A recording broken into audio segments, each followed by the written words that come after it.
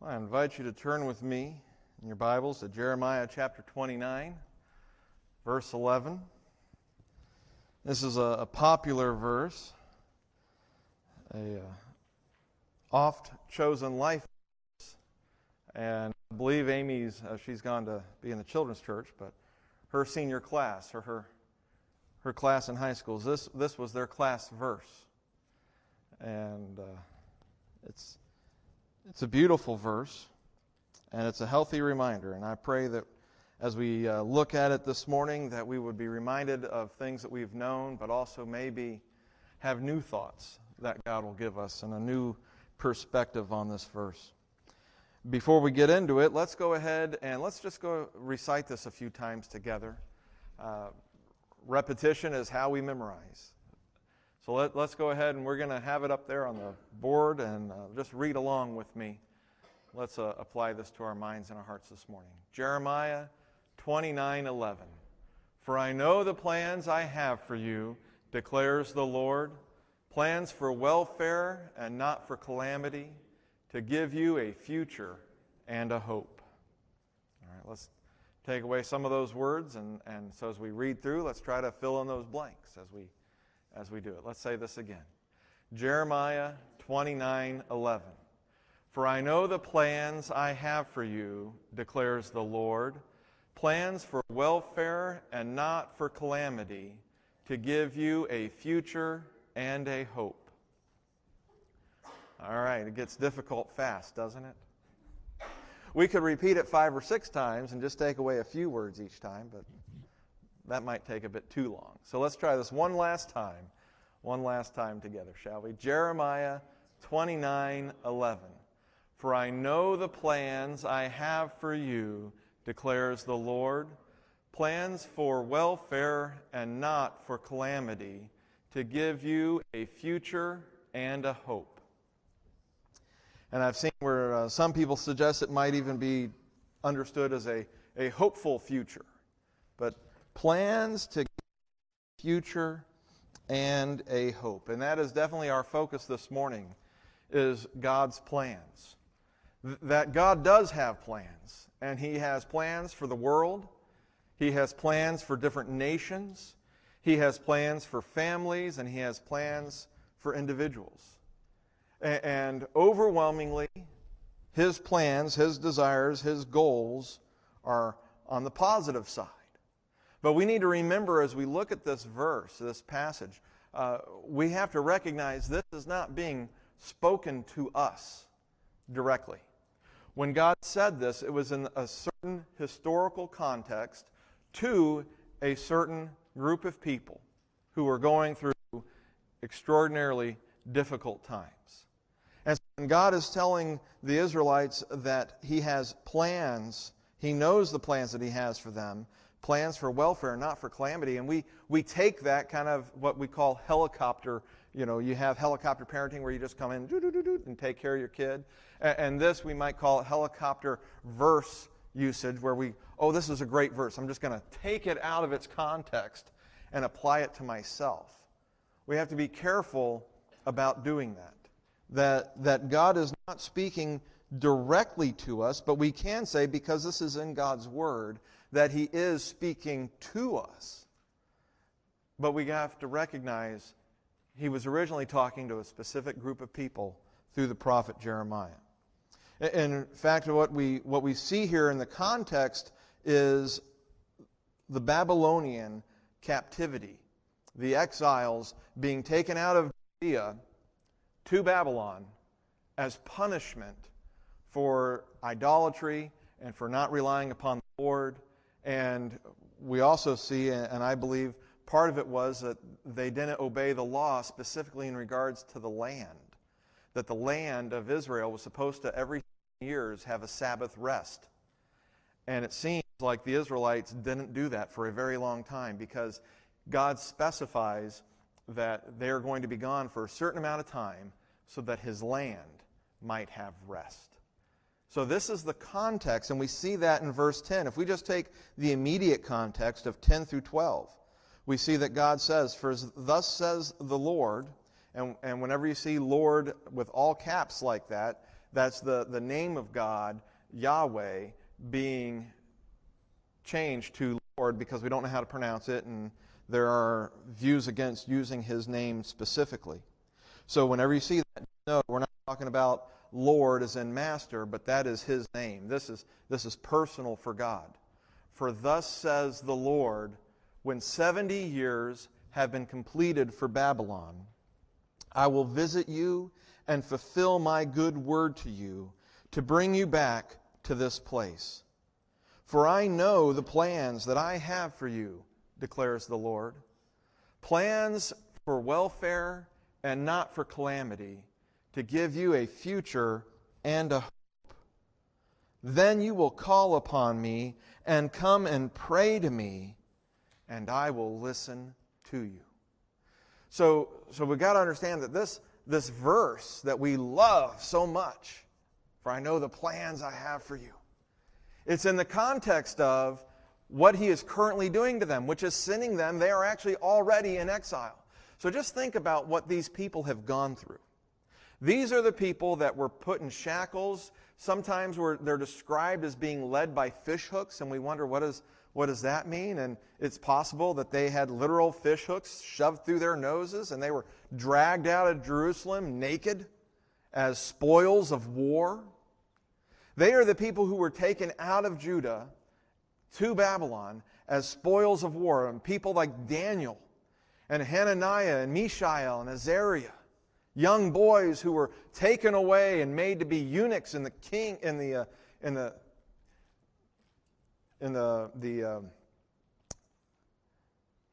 I'm just losing that word that I want so bad. in the service of Nebuchadnezzar. I'll just use that word instead. Their life has been ruined. Their loved ones may have been killed. They may have been ripped away from their loved ones. They have been abused. They have been mocked. Psalms tells us that these people, they sat down by the river of Babylon and they say, we hung up our lyres.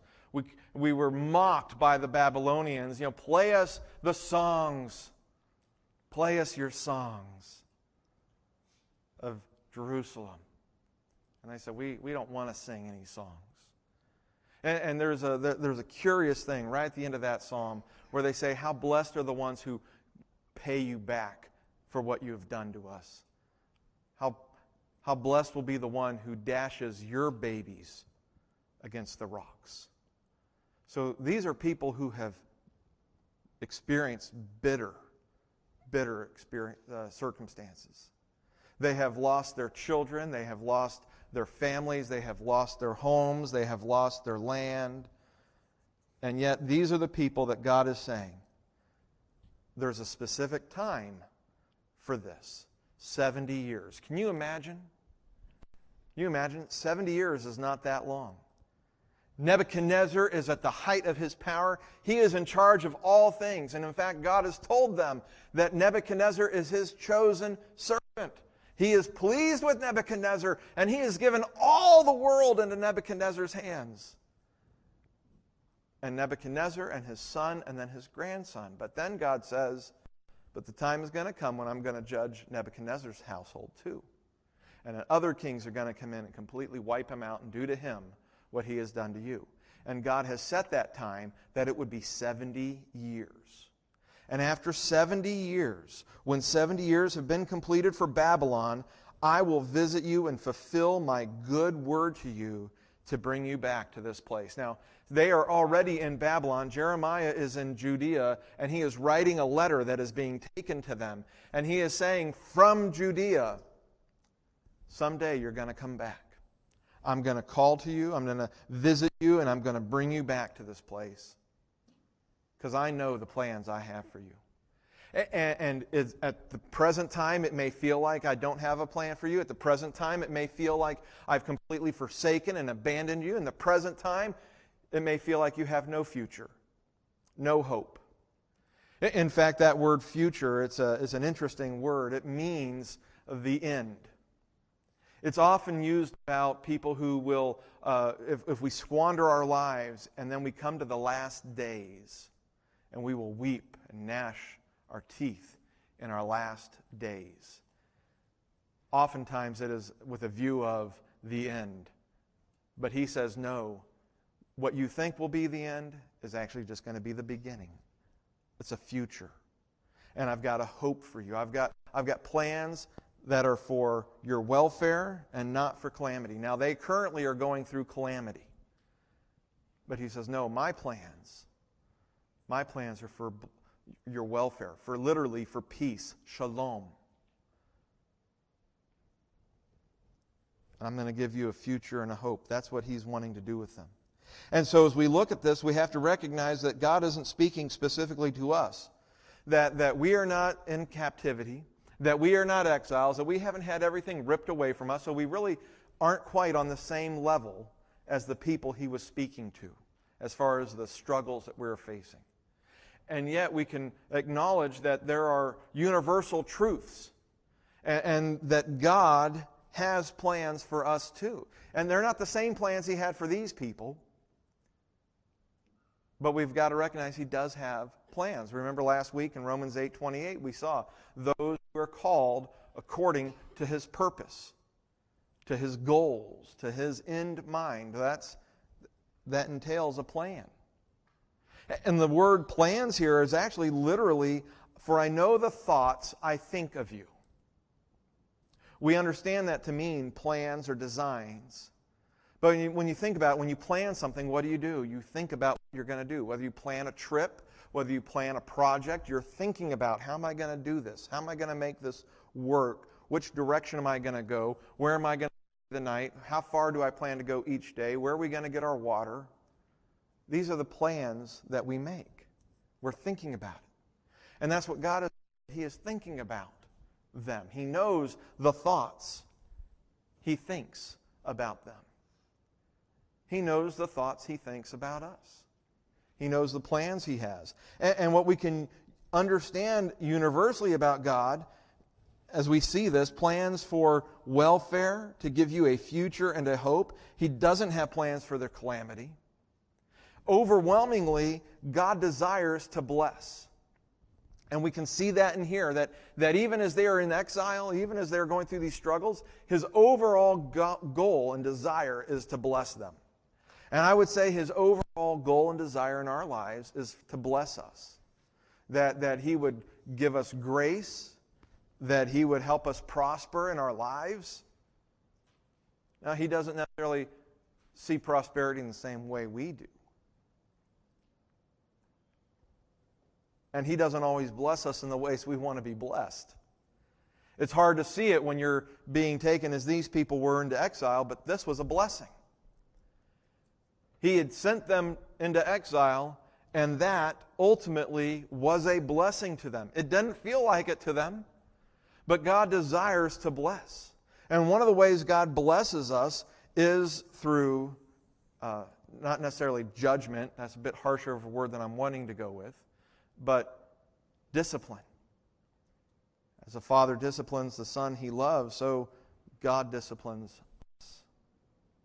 And the people are going through discipline, and he wants to bless them. Now, the struggle is that just because God wants to bless doesn't mean that's all he does. There are judgments, right? He is going to visit on Babylon after the 70 years have been completed, and he's going to destroy Babylon, just as Babylon has been allowed to destroy Judea. There are other people besides these. In fact, if we go to Jeremiah 29, verse 10, I wrote that wrong. Verse 19. Excuse me, I've got a little typo in my notes. But later on in verse 19, he's talking to the exile still, but dealing with the fact that they have these prophets who are telling them this is a short-term thing, this isn't going to last very long, God is going to judge the Babylonians, God is going to redeem us and rescue us. And God is saying, no, you're listening to the wrong people. You're listening to people who haven't been sent by me, and you don't listen to the people I have sent. And so he says, because you have not listened to my words, declares the Lord, which I sent to them again and again by my servants the prophets. But you did not listen, declares the Lord. You therefore hear the word of the Lord, all you exiles, whom I have sent away from Jerusalem to Babylon. He says, you haven't listened. So now I want you exiles, I want you to listen, because the people didn't listen. I sent prophets and you didn't listen. You didn't respond. You didn't return to me. You did your own thing. You were disobedient. And because of that, I've given you into the hands of the Babylonians. But his for the exiles who have been sent away, and it's interesting in verse 20, verse 19, I think. I think the NIV actually translates, it sounds like, they have not listened to my words, declares the Lord, which I sent to them again and again by the prophets, by my servants, the prophets, but you did not listen. In my translation, it sounds like he's still talking about all the people. But the NIV actually translates that in such a way to sound like, and you guys didn't listen either, exiles. They are all part of the problem. Nobody was listening to the prophets. Nobody was listening to what God was saying to them. But now that they have been taken into captivity, he says to them, hear the word of the Lord. All exiles whom I have sent away from Jerusalem to Babylon. Listen to me now. Listen to me now. And here's the thing, we sometimes find ourselves in trouble like they're doing, and it might be our own doing, it might not. But if we are in trouble, and whether we have good times or bad times, one of the things we got to make sure we're doing is are we listening to God? He doesn't leave us alone. He doesn't ignore us. He sends us the prophets. He gives us the Word of God. He gives us the Holy Spirit. He gives us one another to sharpen each other and encourage one another and convict one another with the Word of God when we see things going in each other's lives. Do we listen to Him? See, God wanted to bless His people, and He desires to bless them, and He's talking about a blessing to come when they'll come back. But He also wants to bless them while they're in Babylon, and one of the ways He wants to do that is to get them to wake up and listen and to obey. And that's a universal thing that God wants for all people. And He definitely wants it for those of us who believe in Him. God wants, He calls us to listen and obey. And He might allow us to go through difficult things if we are not listening and obeying. And sometimes, if you listen and you obey, you might find yourself going through difficult things. But these people needed a wake-up call because they'd been going along in their lives in Judea, just like all the nations around them. They hadn't stayed focused on God. They hadn't stayed solely His. But they looked to Egypt. They looked to Babylon for help. One of the reasons why the Babylonians came and took everything is because the king of Judea called on Nebuchadnezzar and his armies to help him with Assyria. And after he got help and was able to get rid of Assyria, well, now the Babylonians just came in because they never fully trusted God. And they obtained and they went off after idols and idolatry. And here's one of the great things that came out of the Babylonian captivity is the Israelites that came back. A couple of things happened to them while they were in Babylon. One, they didn't have the temple. They didn't have the primary focus and activity of their worship. They didn't have sacrifices. They didn't have the temple. So they developed the synagogue. This is where synagogue worship, which we see predominantly in Jesus' time, where He goes into the synagogues. This is when they developed those houses of worship in all their towns, the synagogue. Another thing that happened is if you notice, when Jesus shows up, the Israelites don't have a whole bunch of idols, do they? They don't have high places that they worship on. They don't have Asherah poles. They don't have worship of Baal. In fact, the main problem is that they are so focused on worshiping God and Him alone that when Jesus, God in the flesh, shows up, they reject Him. But they never dealt with idolatry. Unfortunately, they became so legalistically focused on not going into idolatry that when God showed up in the flesh, they couldn't accept Him. But after the Babylonian captivity, They never went back to idolatry. They were fully devoted to the Lord from here on out. Unfortunately, any strength taken to an extreme becomes a weakness, and full devotion to the Lord became a weakness because they were no longer devoted to the Lord in it. They were devoted to their devotion. But that's another day.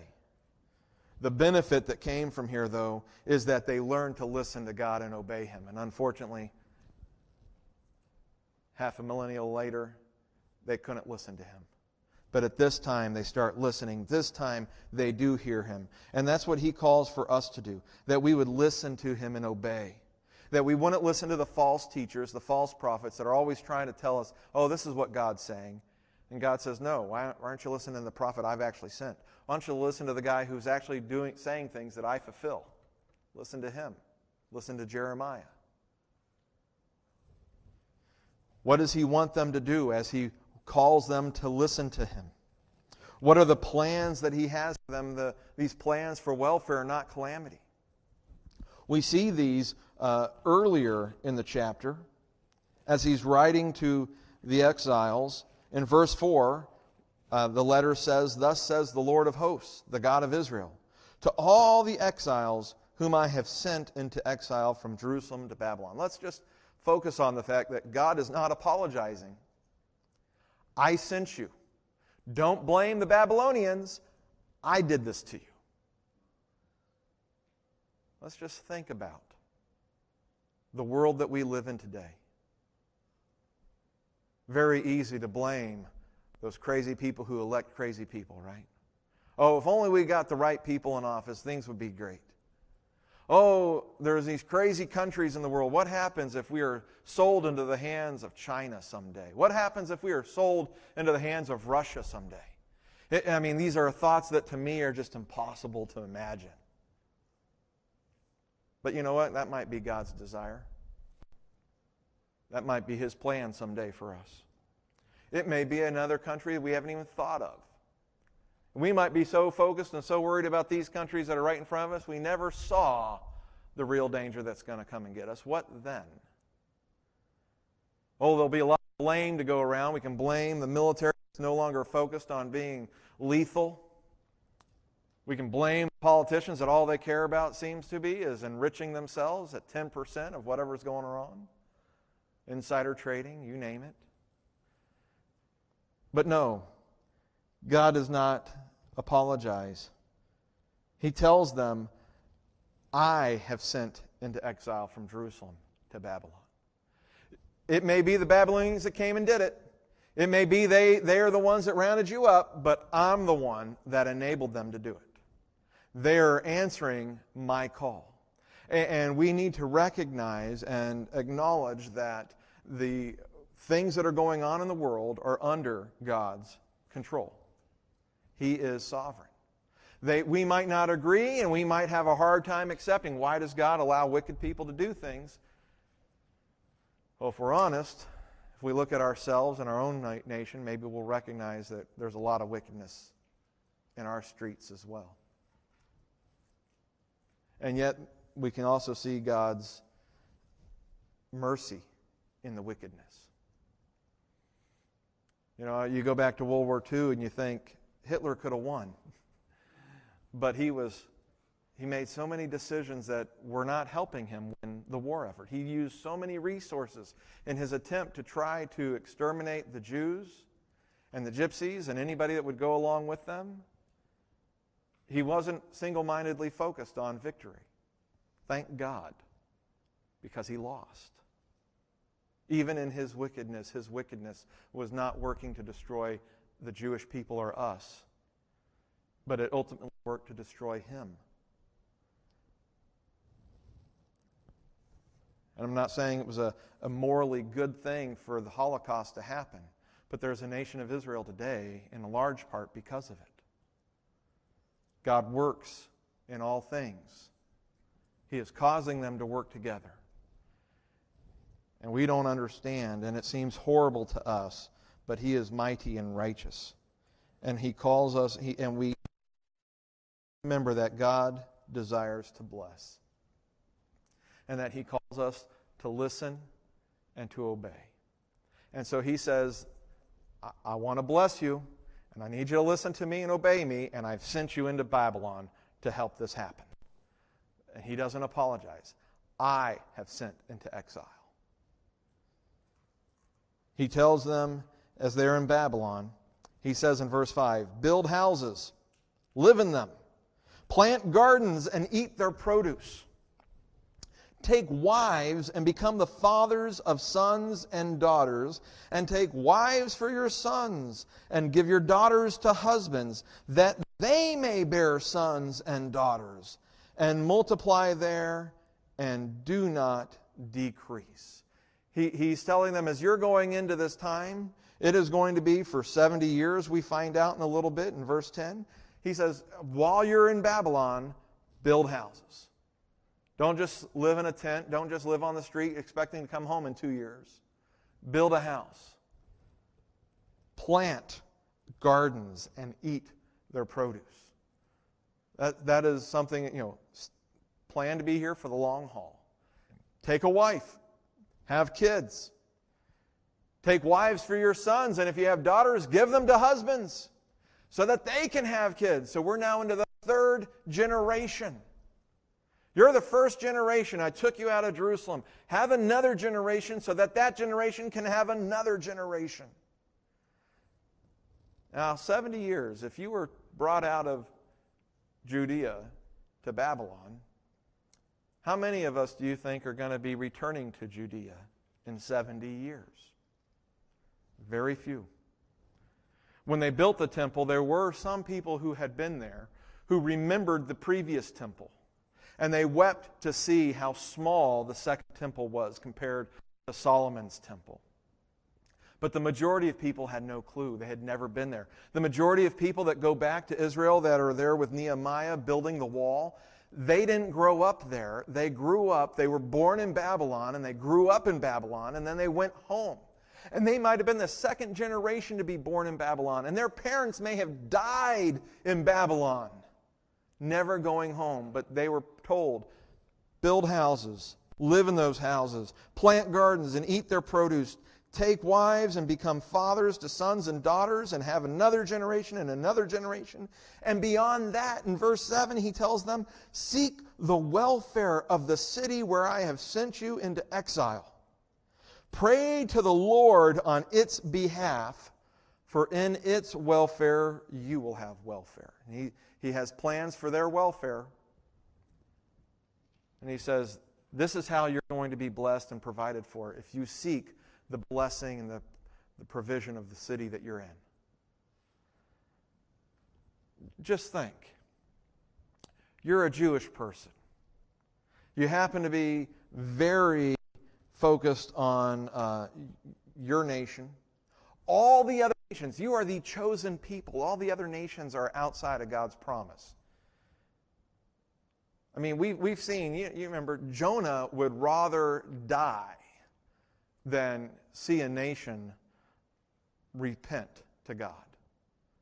He so badly didn't want, because he knew God was going to forgive him. Oh, he's so good. How dare he forgive my enemies?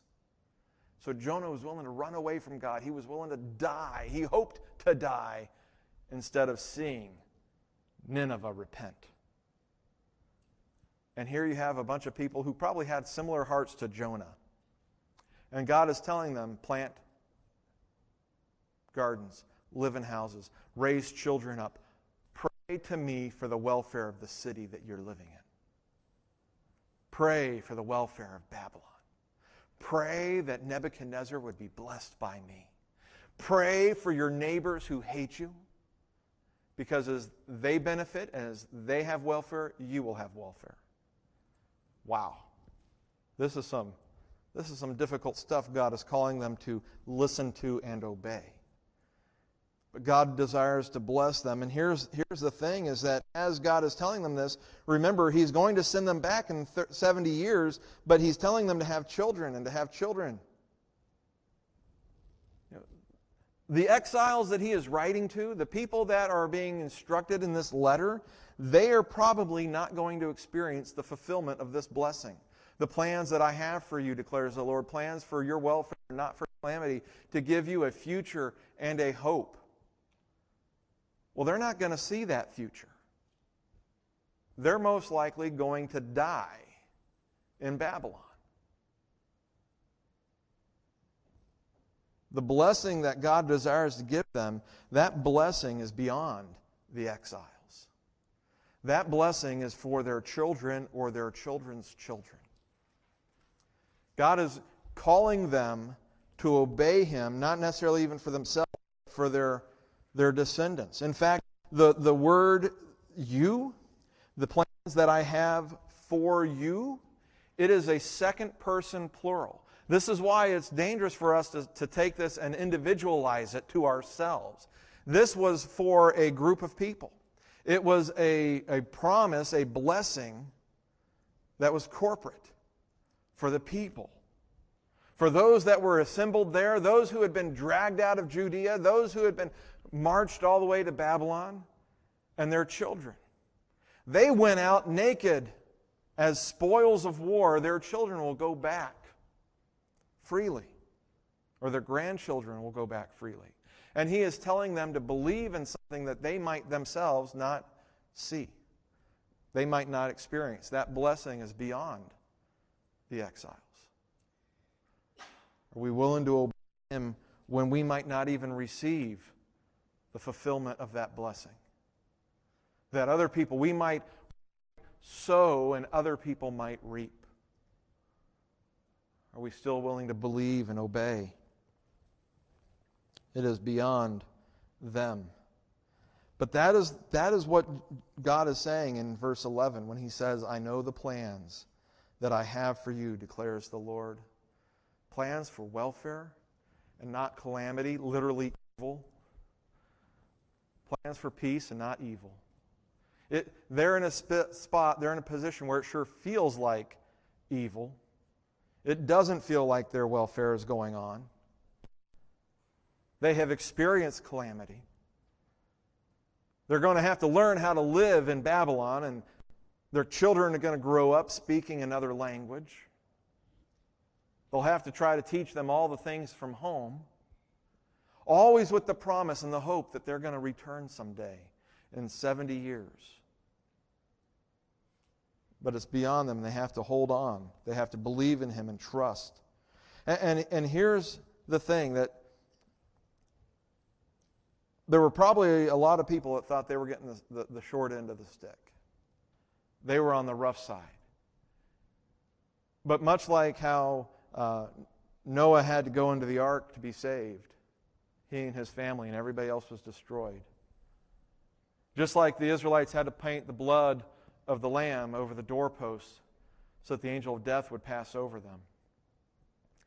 The only Israelites who survive the kingdom of Babylon, the only people, let me put it this way, when we show up with Jesus in the Gospels, and you have the temple, and you have the Israelites, and they're living in Judea, and they're living in Galilee, and then you got the Samaritans in between them, all of those people are descendants of people who were taken into exile.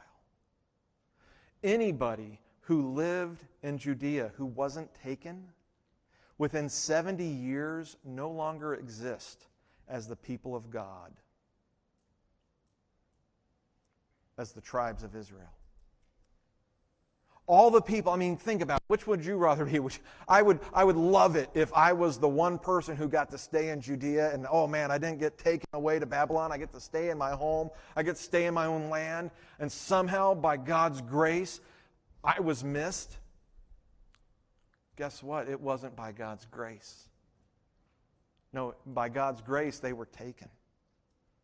Everybody who stayed in Judea. And there were other people in Jeremiah, tells us, escaped down to Egypt for security. And God specifically said, everybody who went down to Egypt, everybody who stays in Judea, I'm going to destroy them all. By famine, by the sword, by pestilence. None of them are going to remain. None of them. The only people that are the nation of Israel by the time Jesus shows up are those that were taken away in captivity to Babylon by Nebuchadnezzar. We look at it and we think, wow, that's a bad situation. And it was. But it was a good situation too. They just couldn't see it yet. We might go through certain circumstances and situations that we say, this is a bad situation. And it may be bad. And yet we don't know that maybe there's some good in it too. We don't see what God is working in our lives. That's why we have to trust. That's why we have to trust and obey as we follow Him. Because ultimately, prosperity is not in our circumstances, but in the Lord. Our prosperity is not in our jobs, in our health, in our homes, in our nation.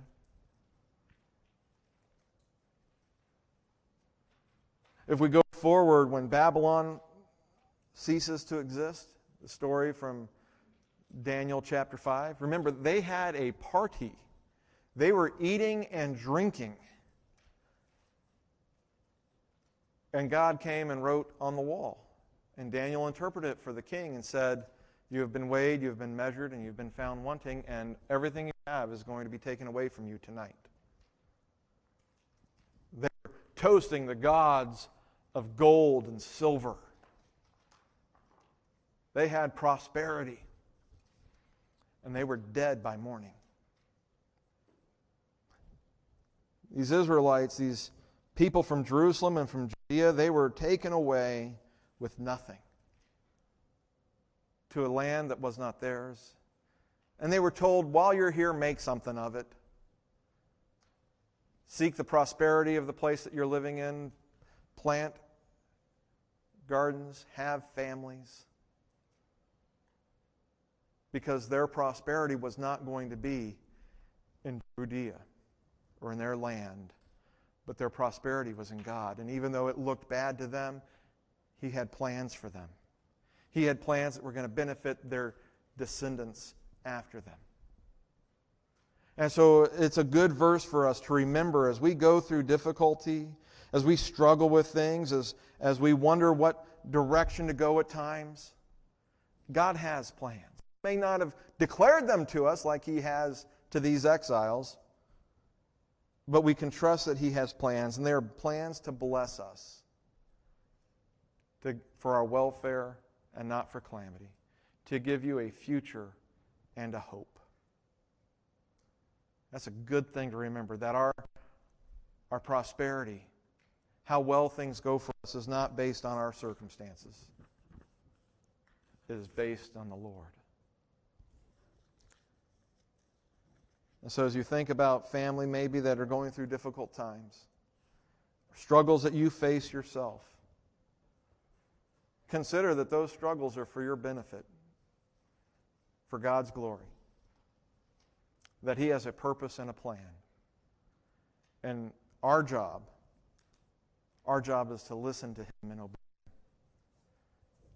to not put our hope in our circumstances, but in God.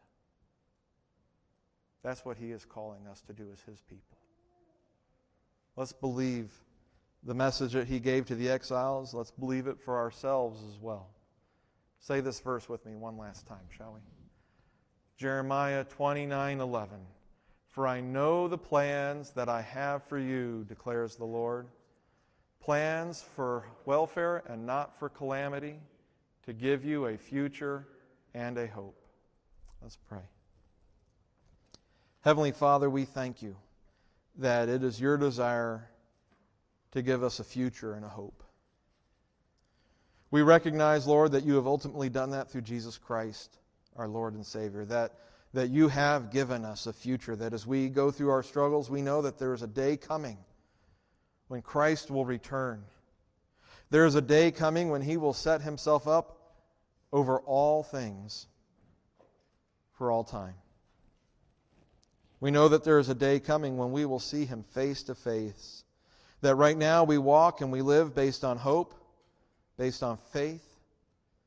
But the day will come when faith will no longer matter because we will see clearly. Lord, we don't know if we're going to be alive at the time that Jesus comes back or if we're going to see Him sooner than that when we die. But we pray, Lord, that we would trust in you for that day. That we would know that there is a future and that we have a hope in Christ. And Lord, we pray that as we struggle through these days, as it feels sometimes like the world is going the wrong direction, denies you outright, does not seek goodness and righteousness, but wickedness at every turn. Lord, we pray that you would help us to see your work in this, that you are the one who is orchestrating and guiding and directing, that you are working in all these things, that they might work together for our good. Lord, may we trust you and not our circumstances. May we trust you and our prosperity be in you, not in our country, not in our jobs, not in our health or our lives. Father, we pray if there is anybody here today who doesn't have that kind of faith, that doesn't believe in Jesus Christ and hold on to him and have a hope for that future, Lord, we pray that they would hear and see the difference of walking with you, that they would believe in Jesus Christ and repent of their sins and trust in you, Lord. We ask these things today in Jesus' name. Amen.